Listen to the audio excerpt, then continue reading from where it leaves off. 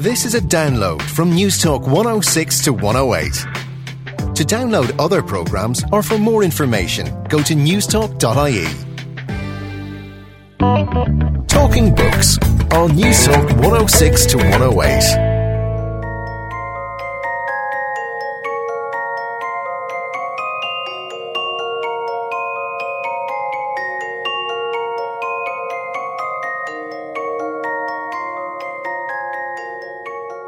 In Delusions of Gender, cognitive psychologist Cordelia Fine writes, "My husband would probably like you to know that for the sake of my research, he had to put up with an awful lot of contemptuous snorting.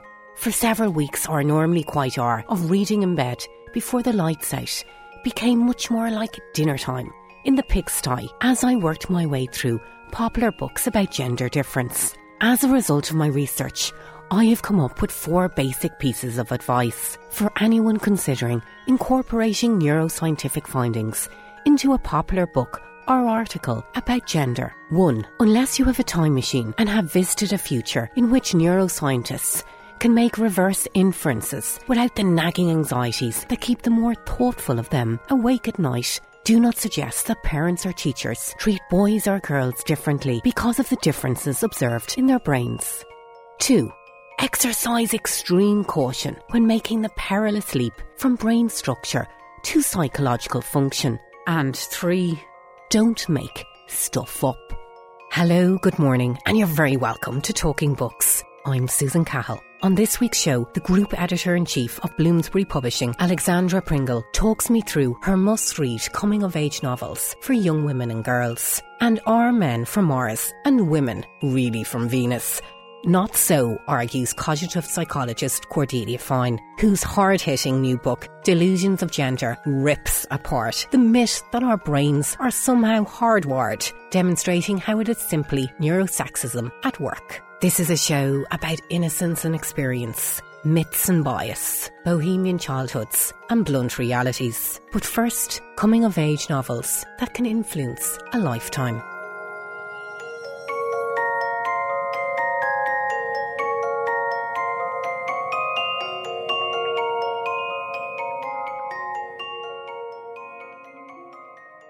A few months ago, the Bailey's Women's Prize for Fiction asked book lovers on Twitter to nominate the most life-changing books written by women. And of course, no surprises as to who made the shortlist. Heavyweights such as Margaret Atwood, Jane Austen, Charlotte Bronte and Donna Tartt. I was just surprised that The Colour Purple by Alice Walker and Middlemarch by George Eliot didn't make the top 10. But sure, there's no accounting for taste. Well, with that in mind, I asked one of the most influential ladies working in British publishing today, Alexandra Pringle, to select her top novels for girls of a certain age. Alexandra Pringle is the Group Editor-in-Chief of Bloomsbury Publishing in London and has spent over 40 years discovering and promoting great writing talent from around the world.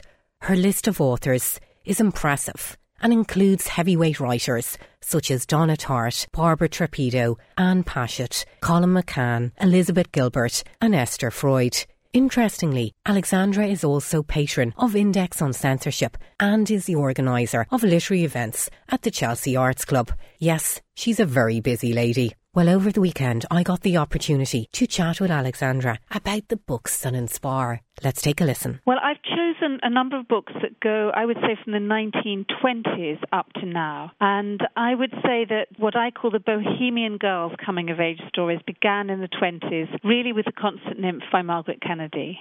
So Margaret Kennedy published The Constant Nymph and it became a massive sensational bestseller. It's now pretty much forgotten. But it was actually the first Lolita story, but it was a Lolita story written by a woman about a 14-year-old girl who falls passionately in love with a much, much older man. And it was set in a world, in a very bohemian world that was based on the painter Augustus John and his sort of circus of mistresses and wives and children. And it captured the imagination of that generation, and it captured mine many generations later. In fact, I came to the book through my mother, who had loved it in her girlhood. So that begins in the 1920s, and Edith Wharton also wrote a really forgotten book called The Children. That was published, I think, in about 1928. And again, it's a kind of constant nymph, Lolita story about a family of stepchildren on a cruise, and this young teenage girl falls in love with a bachelor in his 40s. So this was quite unprecedented stuff. It was very outre at the time. I think the girl was 15. So in the constant nymph, she's 14. In the children, she's 15. And nowadays, of course, we would throw up our hands in horror. But these stories are done with such delicacy and sensitivity, and they speak so well of what it's like to be that age. And I think Edith wrote that book just after she became the first woman to win the Nobel Prize for Literature. So it was after she'd produced Age of Innocence and House of Mirth. I always associate Edith Wharton with books about middle-class society and more of the mature reader and very satirical. Yes, and Edith Wharton actually wrote a lot of very different books, but most of them have disappeared from view. And what we know are her highest achievements, her absolutely first-class novels. And you can't say that The Children is amongst those, but I have a great affection for what you would call second-class Edith Wharton, rather as I do for the second-class Thomas Hardy's. And this one, I think, is particularly beguiling because it's set in the 20s, so it's later than those very famous ones which are turn-of-the-century novels about manners and New York society. And it is about a world where families have been split apart and divorces have happened, and we have really what we now know as the patchwork family. Children stuck together by stepfathers and stepmothers, or who are very often going off and getting on with their lives and neglecting their children shamefully. And Alexandra, you picked another very interesting American novelist, Elaine Dundee. Can you tell me about her? Very intriguing life. And she hung around with a lot of big names, Norman Mailer, Tennessee Williams. She was a close friend of Laurence Olivier. Yes, Elaine Dundee, who died actually rather recently, was, I think, an absolutely wonderful writer and had a very interesting and eccentric life. And her novel, The Dud Avocado, which is one of my very favourites, it was published in the 1950s, actually ends with the meeting of the man who in her real life became her husband, who is the critic Kenneth Tynan. So she was in this bohemian world. But what is so wonderful about The Dud Avocado is it's set in Paris in the 1950s about a young American actress called Sally, who is given some money by her uncle, and she takes off, and she's very like Holly Golightly in Breakfast at Tiffany's, but it's written by a woman, and so it's very much from the woman's point of view. And this wonderful young woman is let loose in Paris of the 50s, and there are fantastic scenes where she parties all night and she's wandering around Paris wearing a ball gown, and it's completely joyous and makes you want to just kick up your heels and run away from ordinary life. And Dodie Smith, famous for 101 Dalmatians. You've chosen one of her books, I Capture the Castle. I have. I Capture the Castle, and that's set in the 1930s and really is in a perfect line with The Constant Nymph and The Children, because again, it's about a slightly older girl. She's 17, Cassandra, and she lives in a deeply eccentric family in a crumbling, ramshackle castle where everything happens. And in this situation, some wealthy neighbours arrive, and they're Americans. So there's a crossover here between America and the UK, which I think is very interesting. And it's all about, the first experience of falling in love. And it captures the heart of all young women. And I was fascinated to see today that the Bailey's Prize, who did their poll on which are the top books written by women over forever, that is one. First one is To Kill a Mockingbird. Then it's Margaret Atwood's The Handmaid's Tale. And then, I don't know, something like 8 or 9. Here comes I Capture the Castle, a novel that survives since the 1930s. That's probably the novel that is the most famous now. People simply, they just continue to adore it. And do you think that was Dodie Smith's best book?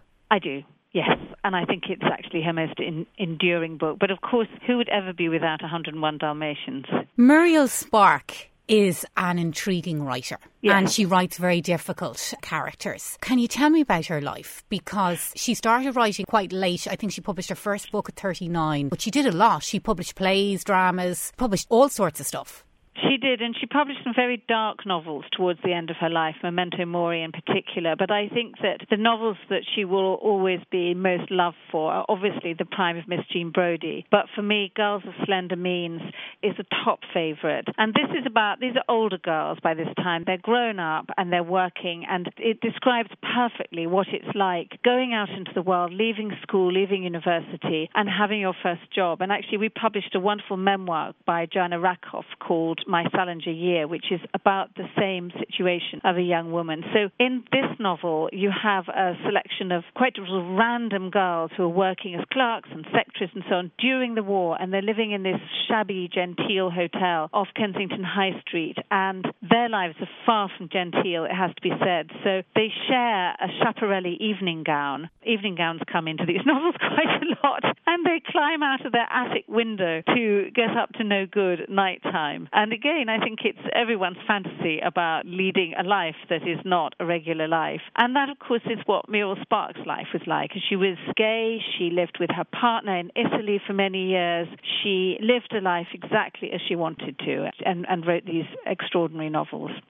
And she was a very perceptive writer, a very intelligent writer, and wrote very cutting scenarios. She wasn't scared to cut to the chase on some of the very cruel aspects of life and social conventions and the uncomfortable parts of humanity in those dark areas. That's possibly her greatest achievement as a writer. I think so, and her wit, which is part of it, her sharp wit. And wit is something that goes through most of these novels, an essential component for me in these sorts of books. Can I ask you about Esther Freud? You have worked with Esther. Yes, actually, from the beginning, there was a little period in between when we were separate and we came back together. But when I worked at Hamish Hamilton in the 1990s, I was sent a manuscript of a novel called Hideous Kinky, and I will never forget sitting down and reading it in one evening and falling completely in love with it. And this actually is different in some ways from the others in that the narrator is a 6-year-old child, and it's her mother who's the bohemian woman on the loose. And Esther perfectly captures the experience of being taken by a hippie mother to Morocco in the 1960s, and I think actually the early 70s, and being in a situation full of colour and excitement, but also fear, and you as the reader fear for her. I don't think there's anything that's quite got what Hideous Kinky has. And of course it was made into a film starring Kate Winslet, but that was seen much more from the point of view of the mother rather than the little girl.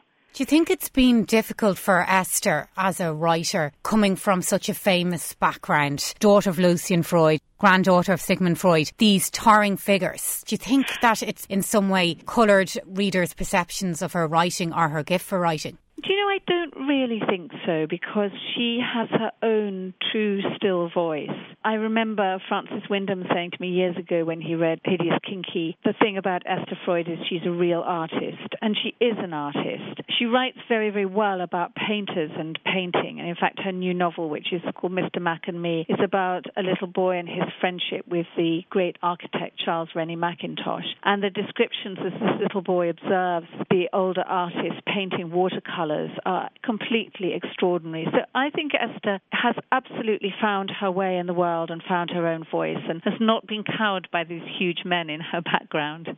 Now, Alexandra, there was one of the books on the list that I didn't know, Brothers of the More Famous Jack by Barbara Trapido. Yes. Can you tell me about that book? Because that wasn't something that was on my radar when I was growing up. It was actually published relatively recently. By that I mean something like 20 years ago. I actually can't remember. And it immediately became a classic. And it's a book that inspired many women to write novels. And it's a book that is passed from hand to hand and now generation to generation. And the extraordinary thing is it just keeps selling. I mean, we have it on our backlist, and every single week it sells and it sells and it sells. And that is a novel about an 18-year-old girl who is propelled into a family run by, well, the head of the family is Professor Jacob Goldman, in a rambling home. And it's a very eccentric and bohemian family, and his wife is enchanting and very sharp-tongued, and there are lots of brothers and sisters.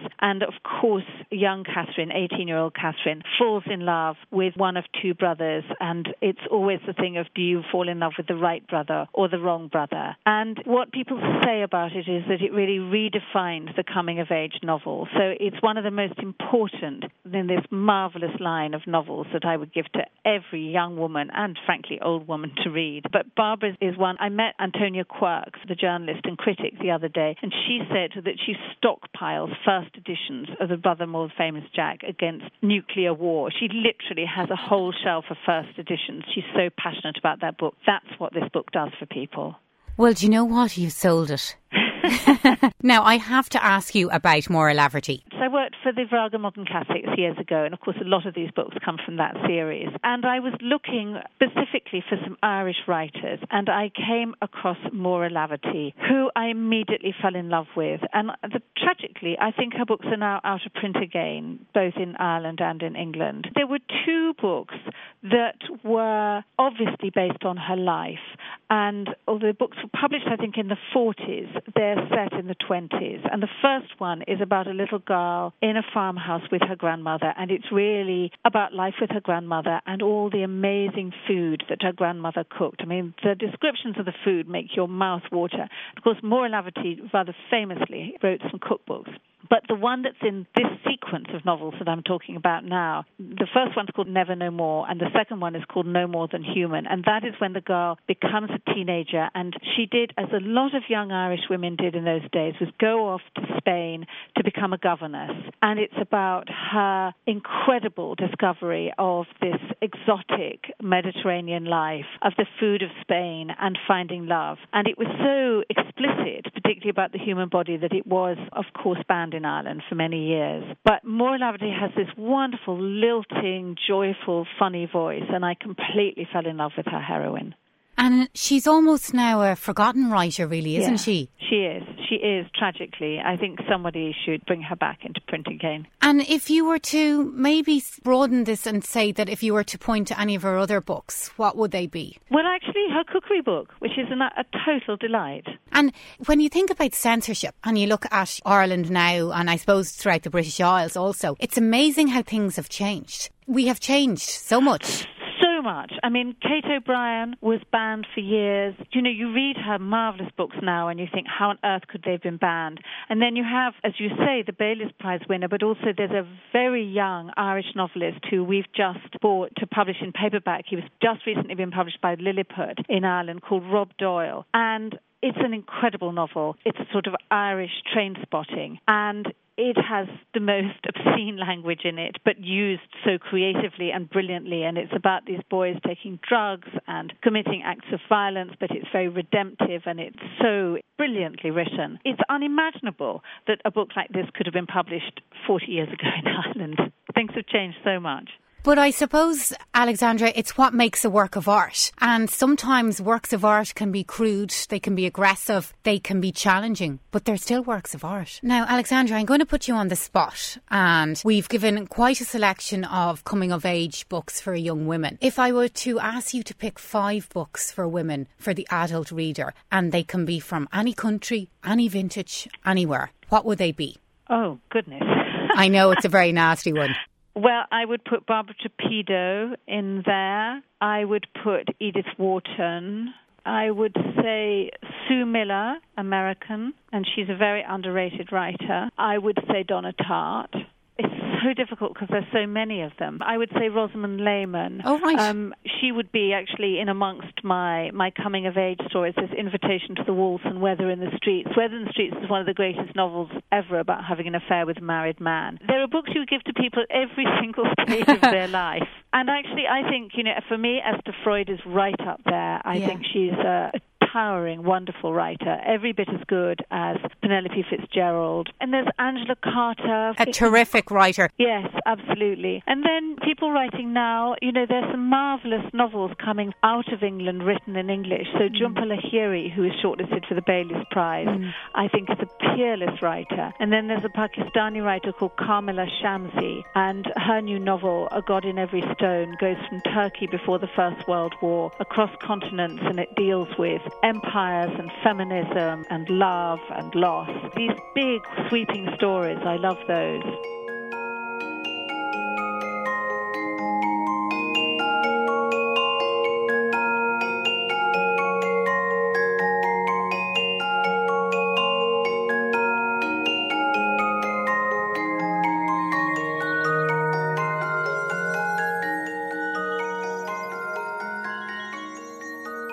And that was Alexandra Pringle from Bloomsbury Publishing in London. OK, coming up next is Faulty Science Furthering Sexism. But first, let's take a bit of a break.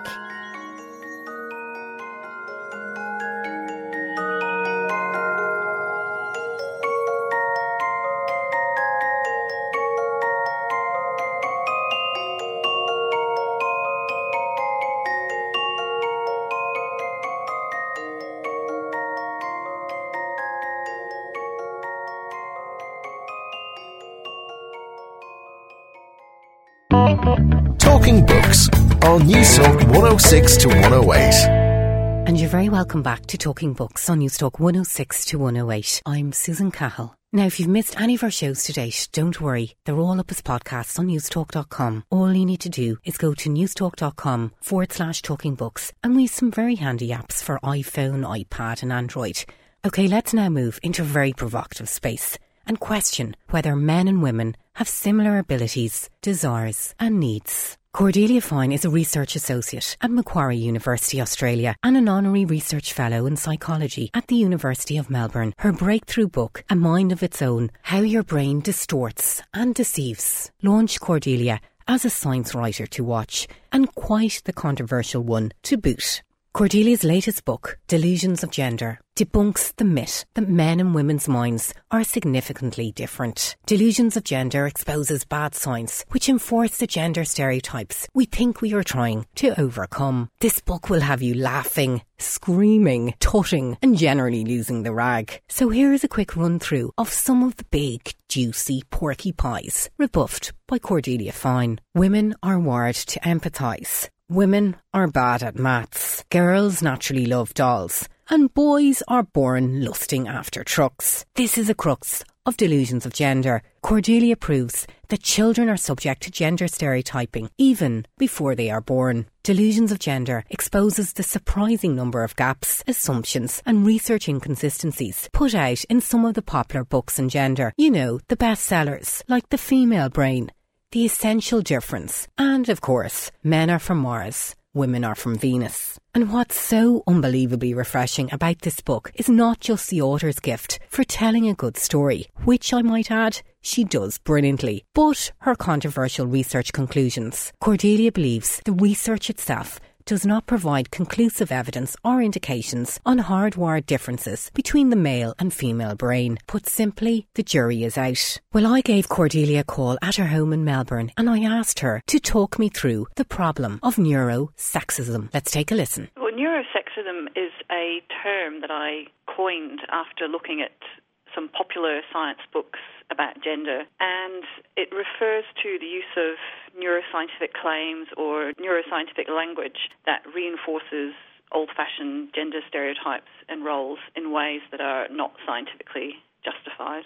So this would be, in the case of popular neurosexism, giving a sort of veneer of scientific credibility to those old stereotypes by drawing on neuroscientific claims or neuroscientific language. So you would say something like, well, you know, men are more analytic because they have a smaller amygdala or something like that. So you make some claim about a difference between male and female brains, which may or may not be true. There's an incredible degree of inaccuracy in these popular books, and then you relate that claim about the brain to some sort of psychological difference between the sexes. You say this difference in the brain explains why men are like this and women are like that. Now there's some enormous inferential leaps there that are simply not scientifically valid.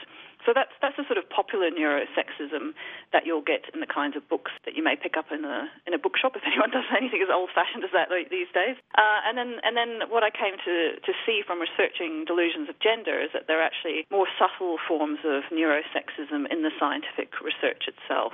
It's a very interesting book and it's a very provocative book. But one of the things your book does is you debunk every possible myth about gender. And I think pretty much what we get is that we've overstated what we can't conclude. I mean, the thesis of my book isn't that there are no inherent differences between the sexes or that there are no differences between the brains of males and females. My thesis is exactly as you say, that we're sort of drawing these, science has shown that conclusions from data that actually when you look at them, there are problems with the methodology, there are problems with the interpretation. So when I first came to write the book and I wrote the proposal for my publisher, the target of the book was the popular writers. So it was very clear to me straight away that what the popular writers were saying was, grossly exaggerated. It was an utter misrepresentation of the scientific studies that they were actually referring to, if they referred to any scientific studies at all. And I looked at the scientific literature to say, well, look, what does neuroscience say about the differences between the brains of men and women and the psychological implications? Or what does it say about the effects of testosterone on the brain? And the first thing to note is the things that they say are obviously much more modest than the kinds of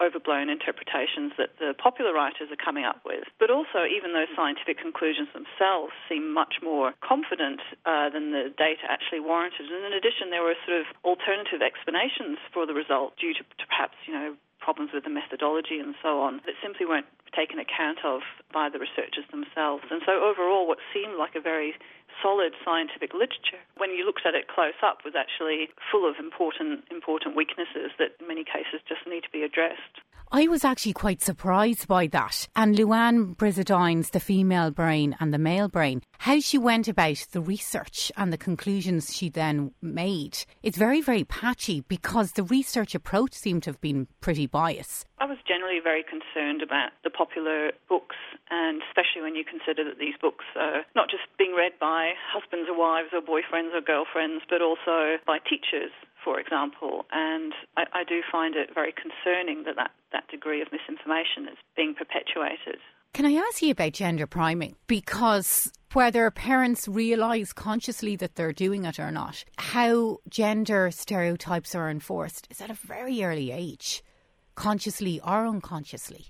Even with the best intentions, parents are priming their children to play a certain role. Well, I think one important thing about children and gender is that it's not just the parents. Often what happens, and this was an experience that I had when I was writing the book, because I have two children myself, and when people would say in the playground, what work are you doing? And I'd explain that I was writing a book about gender. So one reaction was people would just edge away from me, and the other was that they say, I used to think it was all socialization, and then I had children and I realized that it must be innate. And I think what's important to recognize about children is, first of all, as you say, we have these associations about gender, about what boys are like and what girls are like, and even if we are very egalitarian and well-intentioned, this can influence the way that we perceive of our children, very subtly can affect the way that we respond to children. So, how gentle we are with them, whether we think they're angry or they're sad, whether we speak to them more or speak to them less, for example. So, these sorts of effects have been identified. But in addition, you have to bear in mind that children are born into a world in which gender is really the most salient and obvious social division. So these two categories of people, there are males and there are females, and they dress differently, and they do their hair differently, and they have different names, and they wear different clothes, and they do different jobs, and they're referred to with different pronouns. And, when children go to childcare, they're referred to as boys and girls and so on and so forth.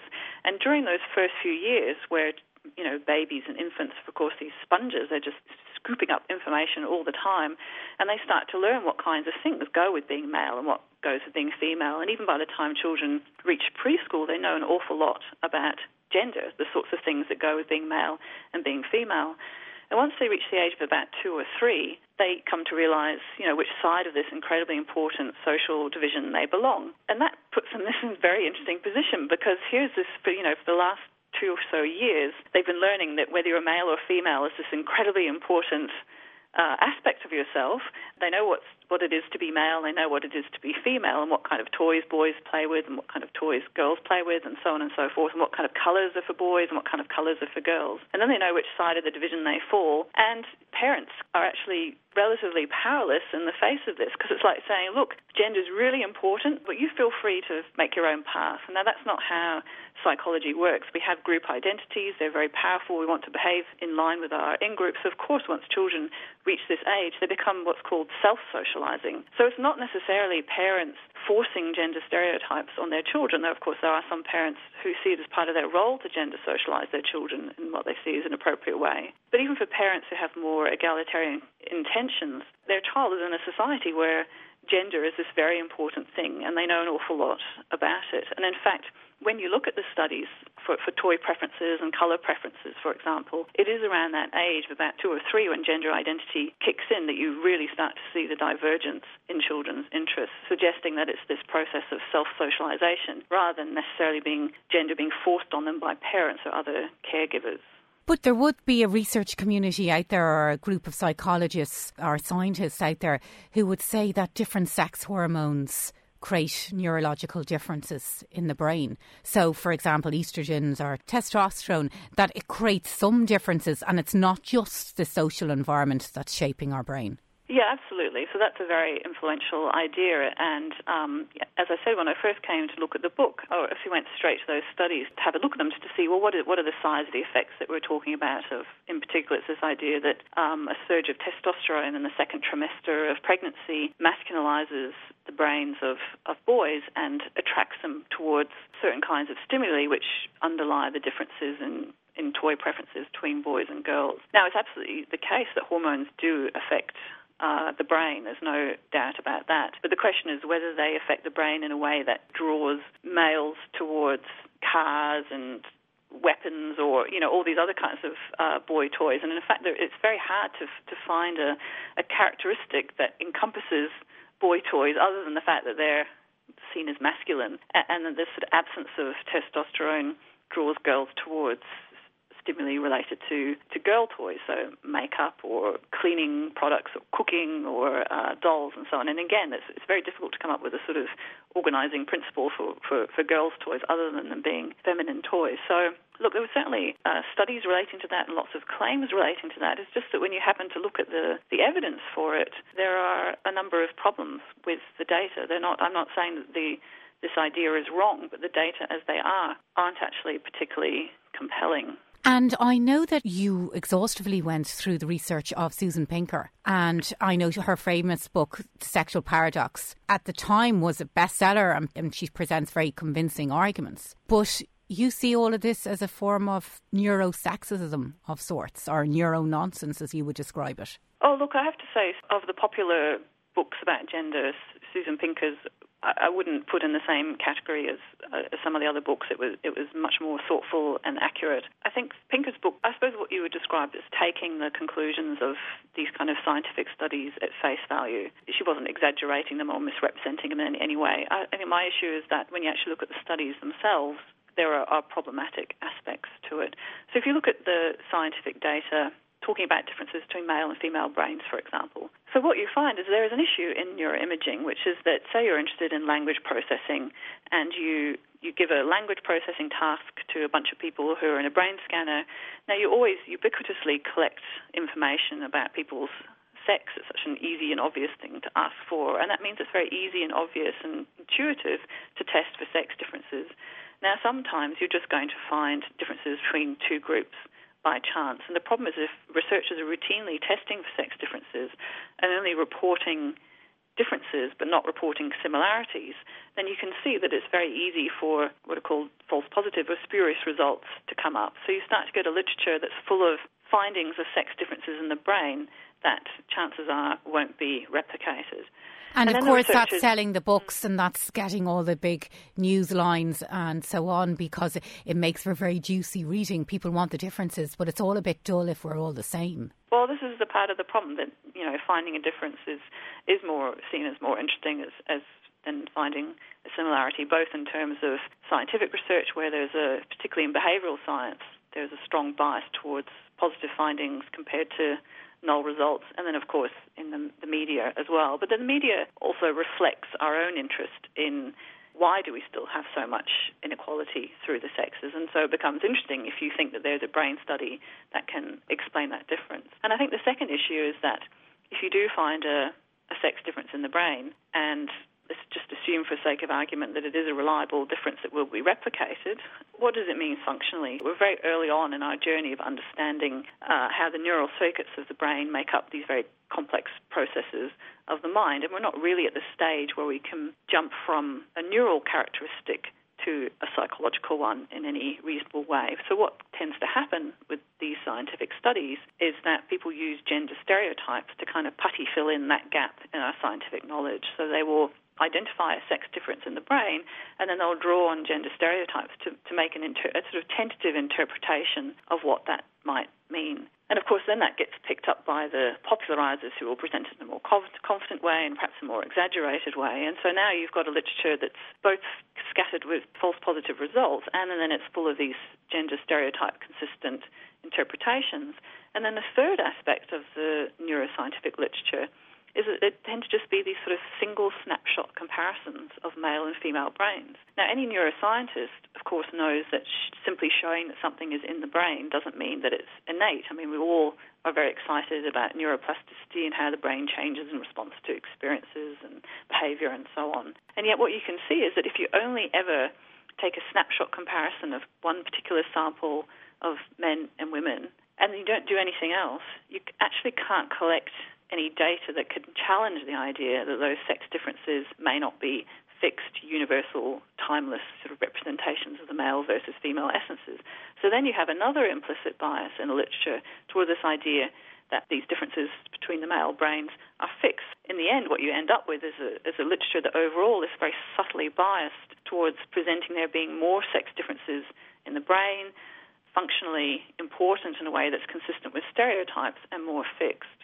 And that's a sort of form of academic or scientific neurosexism, this very subtle bias in the way that the research is done and interpreted. And that's, I guess, something that I wanted to try and highlight in my book. And it does go beyond the sort of typical interpretations of the literature would be represented, for example, in Susan Pinker's book. Now, Cordelia, you have great stuff on the workplace and gender stereotyping and the assumed roles that are played or not, and that if you cross the gender divides, the hot water that women or men can get into. I laughed, but it's almost we're back at Victorian times, the way some of your research shows in the workplace. Certainly you have some stuff on female chief executives and the backlash they're up against, and they're called a queen almost if they're seen to be anyway demanding. Yeah, look, I think it's important to keep sight of how much progress there actually has been. The very idea of a female CEO 100 years ago would have been almost too horrifying to contemplate. So there has been progress, but yeah, women have this very difficult, been called the tightrope of impression management to navigate. So, and at the core of the problem is that our stereotypes of leaders are inconsistent with our stereotypes and in particular our prescriptions about what women should be like. So women should be nice, they should be communal, and they should be oriented towards other people, and that's not necessarily how we expect our leaders to behave. So that does create a difficulty for, in particular, women leaders whose leadership style they prefer involve masculine, high-status masculine traits, because there's a prescription against it through gender norms. We sort of bristle against it. So study after study, as you say, shows that when women behave in this way, they're penalised in a way that men simply don't tend to be. One of our students at the Centre for Ethical Leadership at Ormond College at the University of Melbourne has recently put together a large review of this backlash effect, and the results are very depressing because it's a very difficult situation for women to win in. And when it comes down to negotiating pay rises or promotions or what women are either prepared to do or how they are perceived when they do ask or push the boat out in any way, it makes me think that in some ways are we as men and women putting ourselves, not just society, but are we putting ourselves in gender straitjackets by persistently assuming these types of roles? Yeah, it's difficult. I mean, these sorts of things are not something you can change on your own. I mean, you can't individually decide to change gender norms or defy them. I mean, it's sort of, by definition, norms are things that are widely held and sort of shared prescriptions or proscriptions. I think, the first step is to really be aware that these inequalities or the lack of a level playing field does actually exist. And this was one of the things that I noticed about the popular literature that I was reading, was that it was indicating that, look, we have this level playing field now, therefore the fact that we don't have equality suggests, well, it's nothing on the outside now.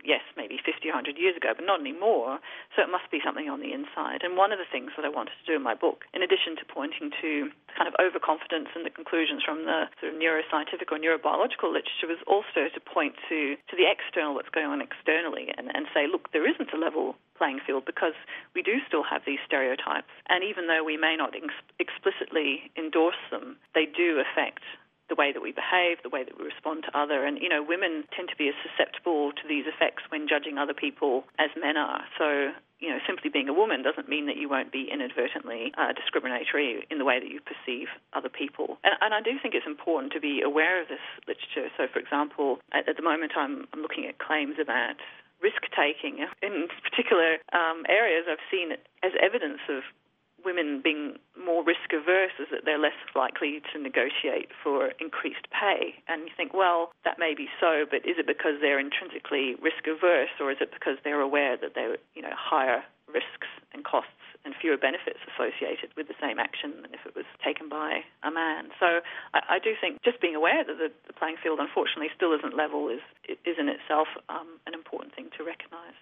Now, Cordelia, I was very interested to read about Jan Morris. There was a very revealing quote in your book where she says, "The more I was treated as a woman, the more I became." That really says it all, doesn't it? Yeah, it was a very striking and compelling quote, and in particular she refers to how the sort of expectations of others almost become reality for her. So this expectation that she wouldn't be able to carry a heavy suitcase or something like that actually sort of seemed to be internalized and become part of her. And there is really interesting social psychological research showing just how permeable our minds are to the wider social context. So we're intensely social animals, and it seems that we're often driven to have coherence with the beliefs of others around us. So there's work by Stacey Sinclair, for example, showing that when people are thinking about or in the presence of someone who they think holds particular kinds of stereotypical beliefs, your own view of yourself shifts to be more consistent with that other person's belief. And you can see how this is, very much would help with communication and getting on with people. But it does make you a little bit vulnerable to other people's beliefs. These are not issues that can be solved at an individual level because to some extent we're all somewhat suggestible to the expectations of others. I have to say one thing that's worth saying is that so much of this research has been done on North American students, and it's not clear how representative they are of all of humanity. And it certainly may be that some of the effects that are seen in students who are at a particular time in their life where they're, still, I suppose, discovering who they are and the paths that they will take may be more susceptible. They may have sort of a less secure self-concept that may be more susceptible to these influences. But it's also important to acknowledge that, these influences are having an effect at this time when young adults are making these very important decisions that may well set the path and a very gendered path that they take for the remainder of their careers and their lives. And last question, Cordelia. Do you think in 100 years' time we'll still be focusing in on difference? Because if you look at in any social setting, in any cultural setting, the more you look at difference, the more complicated life becomes. And maybe we should look at things a little bit differently and a little bit more creatively and look at the commonalities within our experiences of the genders. And maybe if we just took a different tact in it all, it would be a lot easier for both sexes. Well, I think one of the things that people who work in the area of gender have wanted to move towards, and this is something that with colleagues have been trying to see incorporated more in the neurobiological research, is to understand what's described as the contingency of gender. So it's not this sort of static, men are like this, women are like that, but these differences are very fluid and they change according to time and place and context and task and individual. So it's very complex, it's very interactive, and it's very fluid, and that needs to be incorporated into the way that research is done. But I really like your question because I think when you look back 100 years, and, we had opinion pieces in the New York Times pointing to characteristics of the spinal cord that differ between men and women and, saying, look, I think this tells us something about whether or not women should have the vote. And now it just seems unspeakably ridiculous. And it's an interesting question to ask, well, what will our debates, our contemporary debates, look like in 100 years? So the inequality that we're trying to explain just is diminishing all the time. So it's an interesting question. What will we be left with to try to even be explaining in 100 years?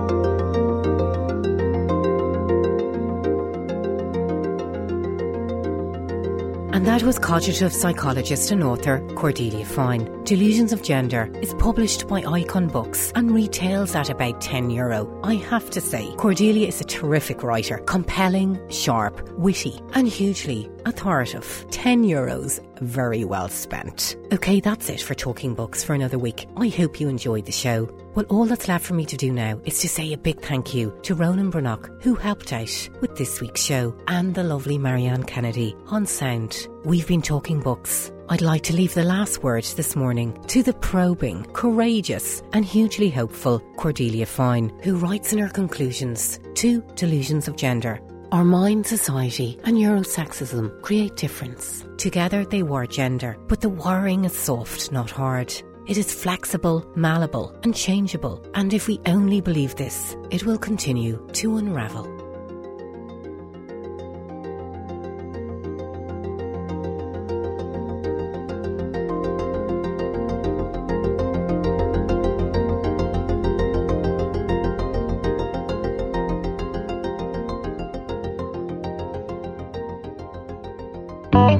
Talking Books on Newstalk 106 to 108.